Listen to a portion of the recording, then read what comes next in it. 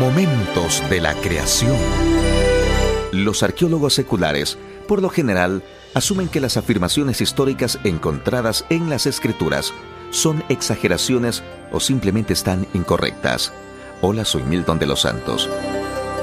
Fue con esta actitud que los arqueólogos se acercaron a las ruinas de Hazor para ver si podían ver si Salomón en realidad añadió el muro de Hazor y construyó otras edificaciones allí, como dice la Biblia.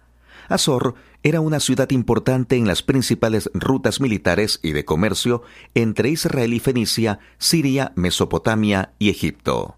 Hazor había sido destruida por Josué cuando Israel tomó posesión de la tierra prometida.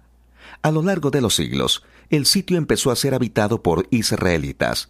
Para el tiempo de Salomón, la ciudad alcanzó un tamaño de alrededor de 10 acres y fue un hogar aproximadamente para 800 o 1000 personas.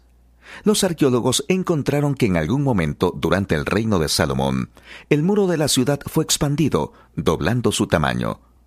Otras edificaciones también fueron añadidas en ese tiempo. Las excavaciones demuestran que en el tiempo de Salomón la ciudad era próspera. La puerta de la ciudad de 6 divisiones es típica de las puertas de Israel construidas en este tiempo.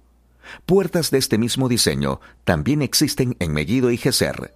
Otras 2 ciudades nombradas como aquellas que también fueron fortificadas por Salomón, de acuerdo al mismo versículo que menciona la fortificación de Hazor.